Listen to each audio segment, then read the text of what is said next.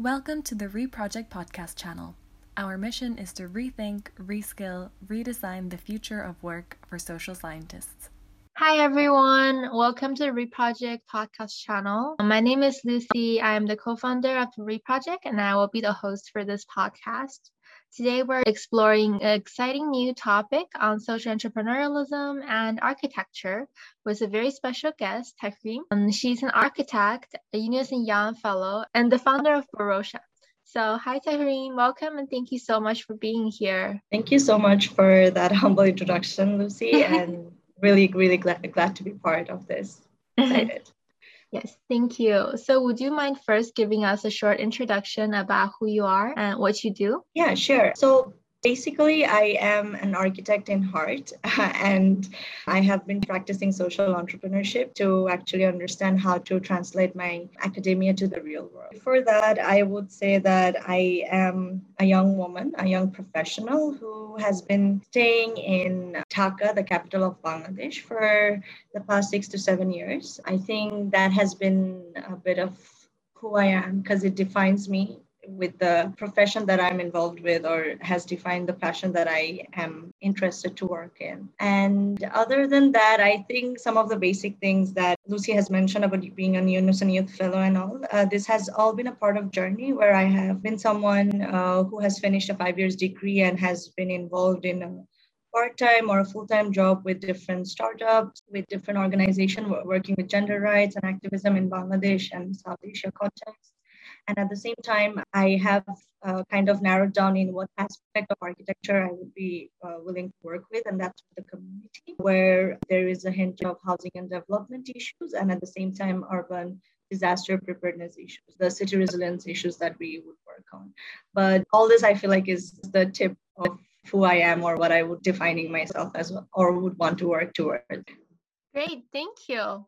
Would you also tell us a bit more about all of the exciting initiatives that you have been working on throughout your career? So yeah, like I kind of touched on high level on a few of those. I think one of the things that I would say why being an architecture student or being an architect now, I am working beyond buildings or just beyond the mainstream architecture.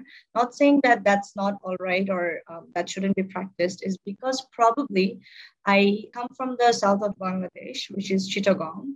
And I have seen my father work in different NGOs and in different corporates. And since my grade 7, I have had conversations with him where he always told me that Bangladesh is beyond what I see or we see in such cities. My dad did inspire me to study architecture. So when I got into architecture, I saw that we are studying 203 credits, and there is like psychology, philosophy, there is computer science, and like, there's so many things that we need to study in the 5 years course. And at the end, we have a thesis. I kind of dug deep into what other master architects like Rem Koolhaas and other people from the previous generation have thought how their pedagogy was with this academia. And that is simply that we kind of confined what we need to learn and what we need to practice. And probably after finishing this degree, we get tired and we don't get involved with other initiatives. So I kind of broke that stereotype when I was in grade 3, and I started working initially with a Norwegian company called YSI, Young Sustainable Impact. I applied for a business idea over there and made it to top 50. But then I saw that I don't understand what business modeling or MVP pilot launch or how to actually make something profitable to have a sustainable business works.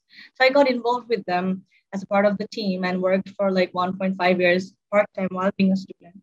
And that learning curve kind of got me involved with my architectural internship in Norway, where I saw that gender issues, humanitarian issues are quite interrelated to architecture. And there's this whole field of socially responsive architecture, where, you know, you're designing a framework or you're designing a system or a livelihood rather than just the building or the shelter of it. And then I realized that, okay, if I do that, I got to have hands-on experience. And that's when I applied for my second internship, which was another great initiative by Ashoka, the US-based organization, having their first cohort in Bangladesh, where they selected under 18 social entrepreneurs. And with with the team from India, 7 of us. We selected, I think, 12 social entrepreneurs. And that 4 months journey was amazing because I got connected, I networked, I got to learn more. I even found out architects who are already practicing such things in Europe and South Africa as well. So nothing quite new that I was passionate and involved with such initiatives. And being involved with all this initiative kind of built up with the idea or the project that I shaped when I was a student in the summer degree course at Bard College, Women and COVID-19, Global Activism and Engagement, where all these bits and pieces that I learned, the experience that I built up, I shaped them up and put it as a project proposal, as a pilot launch, not as a nonprofit organization, but as a social business. And that's where the journey of Bhorosha started and the involvement with my own initiative started. So yeah. I think that was amazing. It was a great way of demonstrating what you have been through in your career. And I'm sure a lot of our young people can relate because your career path is definitely different than most of what people expect it to be. So it's definitely not traditional and unorthodox. That was very interesting. So as we mentioned about your unorthodox career, so since your background is in architecture, can you tell us a bit more about specifically what made you decide to make the career transition to the field of social entrepreneurship? And how did you find the move? Were you able to find a lot of synergy between the two fields? Yes, I think this is a great question because this is something I personally have to answer to people because every time they see me working for what I am, they kind of be like, oh, you changed your entire career. You are now a corporate girl or you're part of a business. And I'm like, no, first of all, there are option of parallel professions. And then there is that mind shift that, okay, architects can be people who are working with contextual issues and involved in different sector of environment, wash, and socially responsive architecture that I was saying, which could be humanitarian or which could be working with informal settlement, which even could be working with, sustainable interior architecture too. Those fields do exist. So first thinking out of the box. And I feel like when we were students or in my alma mater, BRAC University, architecture subject is the best because of the academic variety that it brings into and that 5 years degree. Even if it's the best, it has been quite difficult because it's very tough. People want to give up. They're like, okay, I don't want to continue because it's so hard making the models and everything. But if you really fall in love with the subject and if you really try to understand the essence of it, it's not always that constant pressure. It's that temporary pressure that we feel because the faculty or the higher authority is telling us that we have to give in the deadline or we have to, set up a certain standard. But at the same time, just like how every other situation where something good exists along with something difficult, I have found my solace as well in the sense that when I was struggling in my third year, I kind of got tired with that and started to look with, okay, does architecture really mean that? Or is it something beyond? Why did I start in the first place? Why did my father suggest it to me? Am I missing out on something? And that's when those opportunities came up in the great internet, because everything is there in the internet. There are students, there are departments internationally. There are different universities who has research paper and other places where they are already practicing such things. So then from one to another, they led to the opportunities like YSI I was talking about. Now, why did I choose those specific opportunity is because I had help of my faculty, my advisor. Habib sir, I would actually want to name him because he told me to go for it. Where I was scared to step and think beyond, just think, not even do. He told me to go for it, apply. It doesn't harm you. Like, can you never not come back to being an architect or practice the mainstream architecture? Of course, you always can. So that was when I started think outside my reviews that I needed to submit in class, at the end of my third year. So, and that was the exact time when we had the introduction of theory courses and design courses like urbanism, urban design, housing and development, like I said, housing issues, rural development, and then urban disaster, urban issues that we were working in. So the faculties who took those classes did introduce me to fields that I didn't know exist previously in architecture, which was just with aesthetics and functions. And then I got to find out more about how actually these subjects or these tracks work in architecture. For instance, during my housing and development theory course, I actually found out that, okay, the people living in Corail, which is the largest informal settlement, that these people are earning as much, but the living conditions are extremely poor. For every 50 people, there is one access to a toilet. Whereas people like me who are living in areas like a better area called Niketon, we are getting access to one toilet from like 3:1 ratio. Like 3 of us are getting access to one toilet. So why did this disparity exist? Why was it there? Why was it that the rich is getting richer and the poor is getting poorer? And how could architects play a role in such situation? How could we be built environment professional? How could we help the community by being with the community? So all these questions came to my head, and I reached out to even more of my faculties because I started questioning them. And this was at the end of my 4th year after completing my internship. There was a specific course called Professional Practice, which was teaching us how to build the buildings. So I told him that, okay, fine, this is what you're teaching us in professional practice. This is also a cert that I would actually take the name of, Mamnoon cert. I asked him that, what do we do if you want to build housing for someone in this informal settlement or in a rural area? How much are we taught about that, or how much importance are we giving it, given these people are 80% of the people of Bangladesh, and they contribute to a whole lot amount of the GDP that we have in our country's economy, like at least 42.3%, I guess. So these conversations, these questions or this dialogue that was generated, my faculties, being professionals already having nearly 20, 30 years experience, they told me that, you know what, go explore for it. These are other places that you could go to. This initiative would actually change or aid in the architectural practice that you are in. So overall, if I would sum up, it was that one step that I had to just find out or question how is mainstream architecture different, and how as an individual, how as a young individual, like I could probably think to make a difference. Sometimes we're a bit scared, we just think it might just, make us fall down the pit or something. So yeah, the help just comes. I hope I could answer this in a proper way. No, that's a great answer. Thank you. And I think a lot of students will really appreciate that thought process as well. Well, actually, you talked a lot about opportunity and seizing opportunity. Just speaking with you, I can tell that you're someone who is constantly trying to create your own opportunities. And my question is, what's your secret? How do you usually spot opportunity when they come, and how do you capture them? This is something that I honestly, sometimes I think that how did I do it? It comes as a surprise, because there are like two fields in a person's life, the professional and the personal. And to be honest, it hasn't been easy personally for me. Like I had to come to Dhaka, start living alone, where I was someone who never even had to fix her own rickshaw, the 3-wheelers. And then suddenly I came to Dhaka in 2015, and it was like a transition, and suddenly I'm having to do everything alone.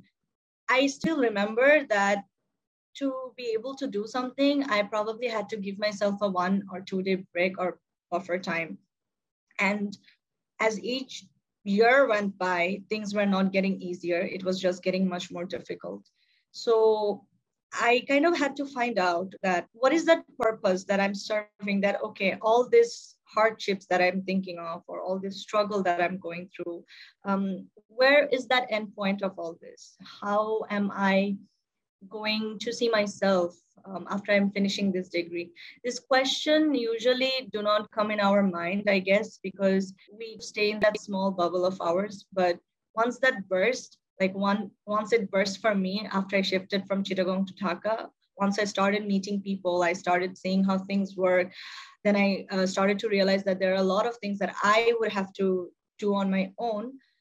I started to actually measure that every input that I give, how can that output be escalated or have a domino effect, or how is it helping the people around me?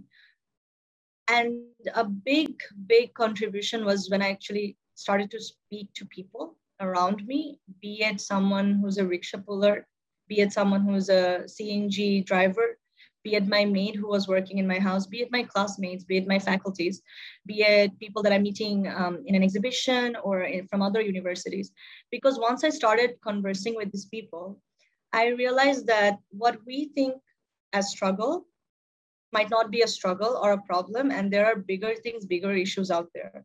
And then it starts to make you think that, okay, is my target in life just to study, finish few courses, degrees, get the highest grade, find a distinction, whatnot, etc.?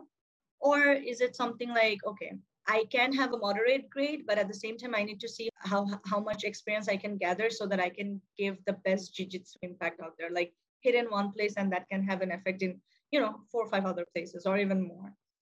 When those questions came into my head, I kind of had to make a decision that who do I want to be or who do I want to see myself as? And at the same time, I had to be like, okay, if I fail, then I need to have an option B, C, D, E, because it's fine if I just fail. But Alhamdulillah, I have gone lucky with things because I think whatever I wanted to do till date, that opportunity was there. So I grabbed it and I tried to make it work.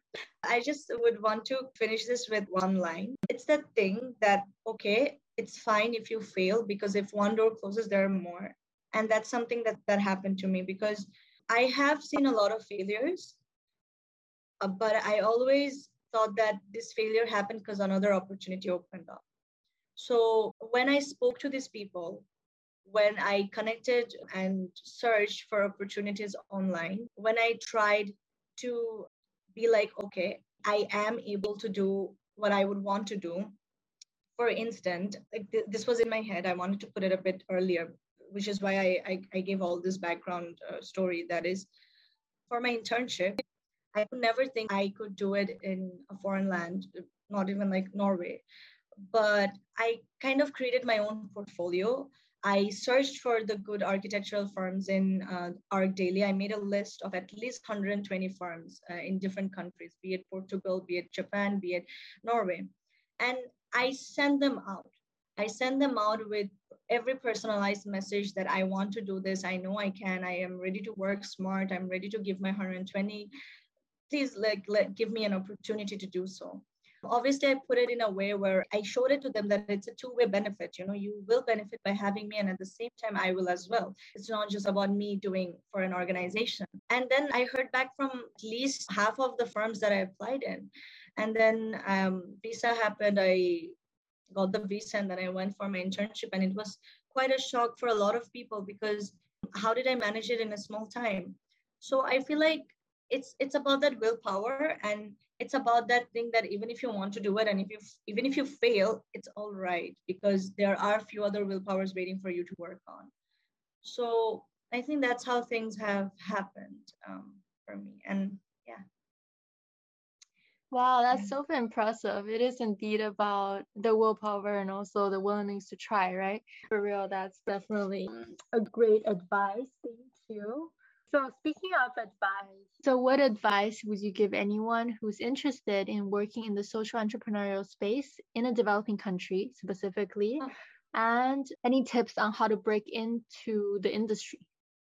So first of all, I think there are a lot of opportunities for sure for a country like Bangladesh in the entrepreneurial world, because even I think 6 years back, my senior friends who actually started the journey would find it very difficult to just approach someone or just to know something, how to start their own venture or their own initiative, which I think is not a problem right now in Bangladesh because there are a lot of individuals, there are a lot of organizations to whom you just have to approach and get that help and know how to start. Because starting your own venture or startups or venture capital or angel investment or investment as a whole, these are not really part of your academia over here. And there are some very stereotypical jobs that's set there just out there after your graduation. And another bigger role in the career and academia field that plays a role is that people or the society kind of expect you to give BCS exam and get into government jobs. That way of thinking is still over here, even though probably, at least from my observation, it's kind of lessening, because I'm seeing a lot of young or youth getting involved with wanting to start something of their own. And in fact, I think our government is also trying to take initiatives where a huge investment or different type of investments are coming from Silicon Valley, and they have started their own department or their own venture where they are trying to help different categories of startups with different funding and other type of opportunities.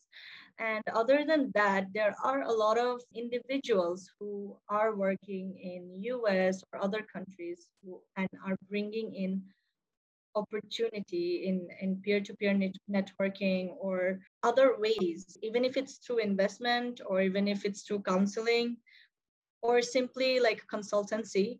They're trying to penetrate the ecosystem of Bangladesh. Organizations like Anchorless Bangladesh, Bangladesh Angels, they have very recently leveraged the situation of COVID and tried to create this online platform where they could connect different entrepreneurs in one field. This was basically the scenario of entrepreneurs where they would have their own ventures or startups. And specifically regarding social entrepreneurs, is a bit different, but in the umbrella of entrepreneurial world or entrepreneurs itself. And the reason why I'm saying it's a bit different is because very recently, Bridge for Billions, which is, I think, a US-based organization, have worked very closely with YY Venture, and we have gone through a cohort with them for our Bhorosha's incubation. And we kind of understood that all type of investors do not work for such socially driven initiatives. There are impact investors that we would want for us to work with. And at the same time, social businesses are in a kind of tricky place for which we need to learn about social startups or social initiatives, because neither they are very much revenue driven and neither they are a nonprofit which could depend on grants. So wherever they are, they're in a kind of tricky place. So when Bridge for Billions had this month meetups, they brought in venture capitalists, investment analysts, social entrepreneurs, because they basically work with social entrepreneurs. Like they worked with us, so this meeting was on that.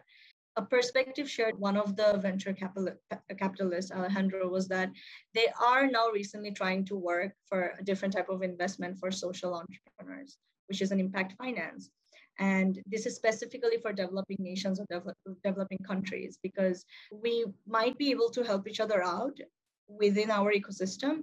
But if globally we need to put a footprint, it becomes a bit difficult for us as well. So we need to kind of leverage and try to reach the proper places and get connected to the proper places so that we can get proper assistance to what we want to do. It's not always about getting the money for social enterprises. It's always how can we make it a sustainable business? How can we work with the tricky population or the mass population and generate the revenue at the same time, be very rooted with the impact that we want to create. So yeah, I think that is basically where we as a whole could penetrate, and the young people could reach out and approach them for how you would want to shape up your idea to something real. All this that I've been speaking about or do know or have a highlight on is because I have been working on my social business initiative with my co-founder. The work that Bhorosha has been doing, Bhorosha meaning trust in English, is that we are trying to generate or make a automated and transparent platform to connect the informal employees with the potential employers. And when we're doing this, we are trying to give them a better livelihood by upskilling them. For example, the scenario in Bangladesh is that we have informal people at a rate of 80%. And in the workforce, even though 92% jobs are for women to be able to do that, only 20 to 30% involvement is observed. And there are a lot of reasons why you would see women not being able to do the jobs that beyond like being a maid or working in a garments is because they go through different types of situation at their home, starting from domestic abuse to them being told that they shouldn't work and etc. And above all this entire segment is quite challenging because they are involved with blue collar jobs. They are the people who has no job security. They do not get properly paid. And despite all this, there is a huge demand of these people because they are serving the big areas of the capital. So when these people migrate or have to come to the capital to actually make a livelihood, they don't know where to go or how to start. And that's where Bhorosha comes in. And we provide that transparent system for them to get connected to jobs. And this was something that honestly was born in the time of COVID last year. And the way it was shaped up happened quite later, but that initiation was the maids that used to work with me, or I knew somewhere or the other in the past 4 to 5 years, they started losing jobs. And in fact, I think according to our statistics, at least 51% women maids have lost their job in during the COVID. And this is according to a report made by BIGD.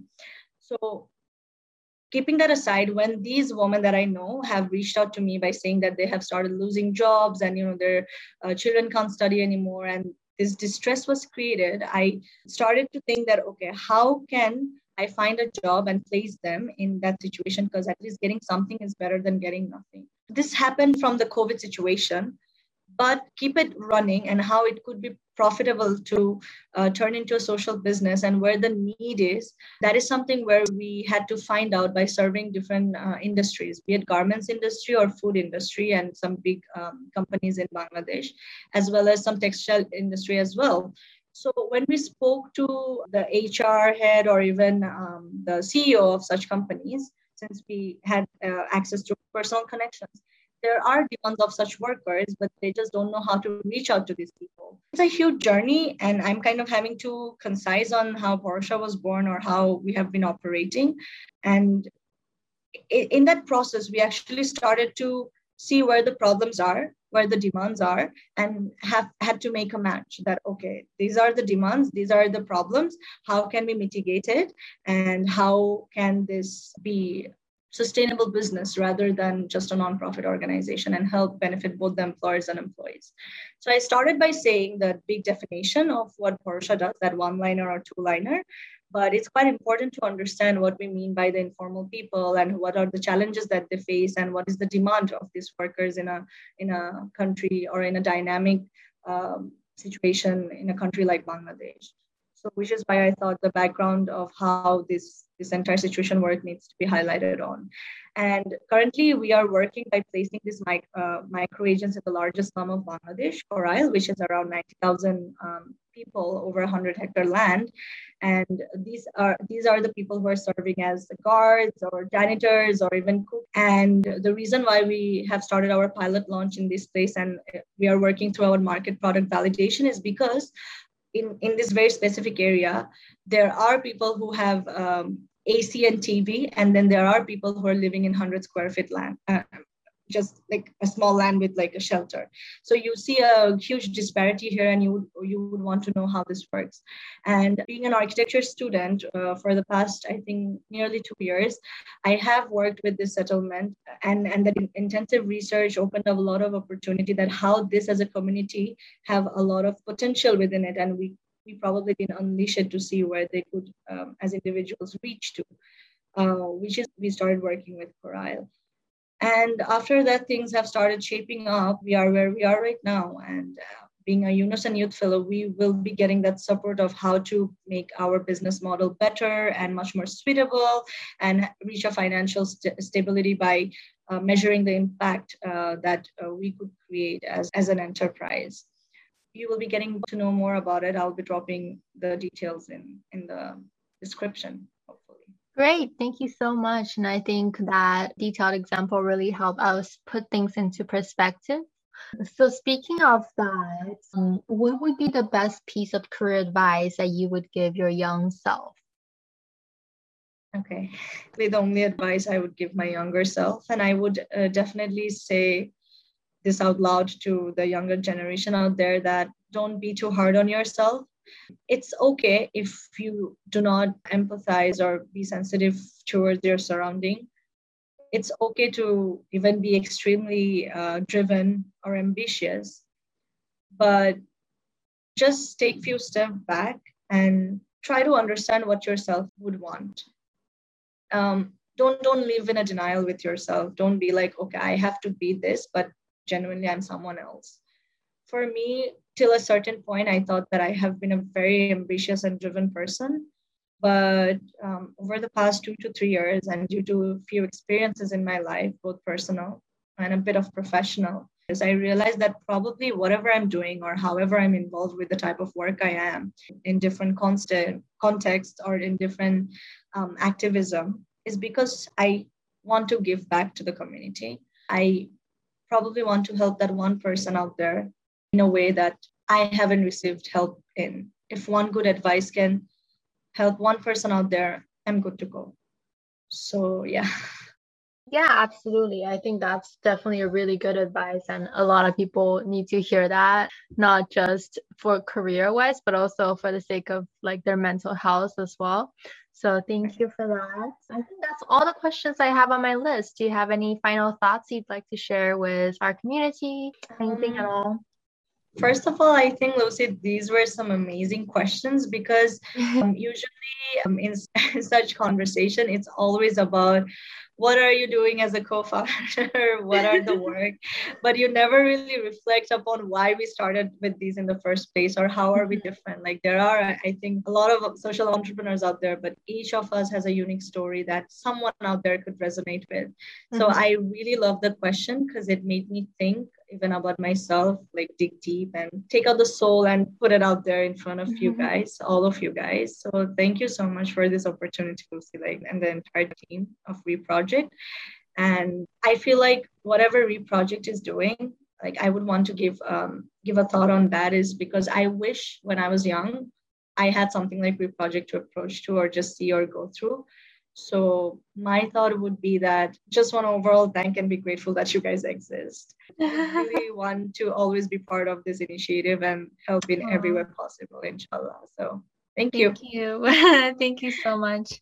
And I think what we talked about today is definitely something new that we haven't explored before.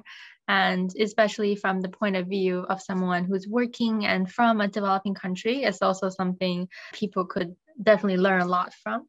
So thank you so much, Tahreem. If you guys have any questions for Tahreem, feel free to leave a comment. All right. Thank you, everyone, for listening in. And please remember to follow us on our LinkedIn page or sign up to our newsletter for more interesting content.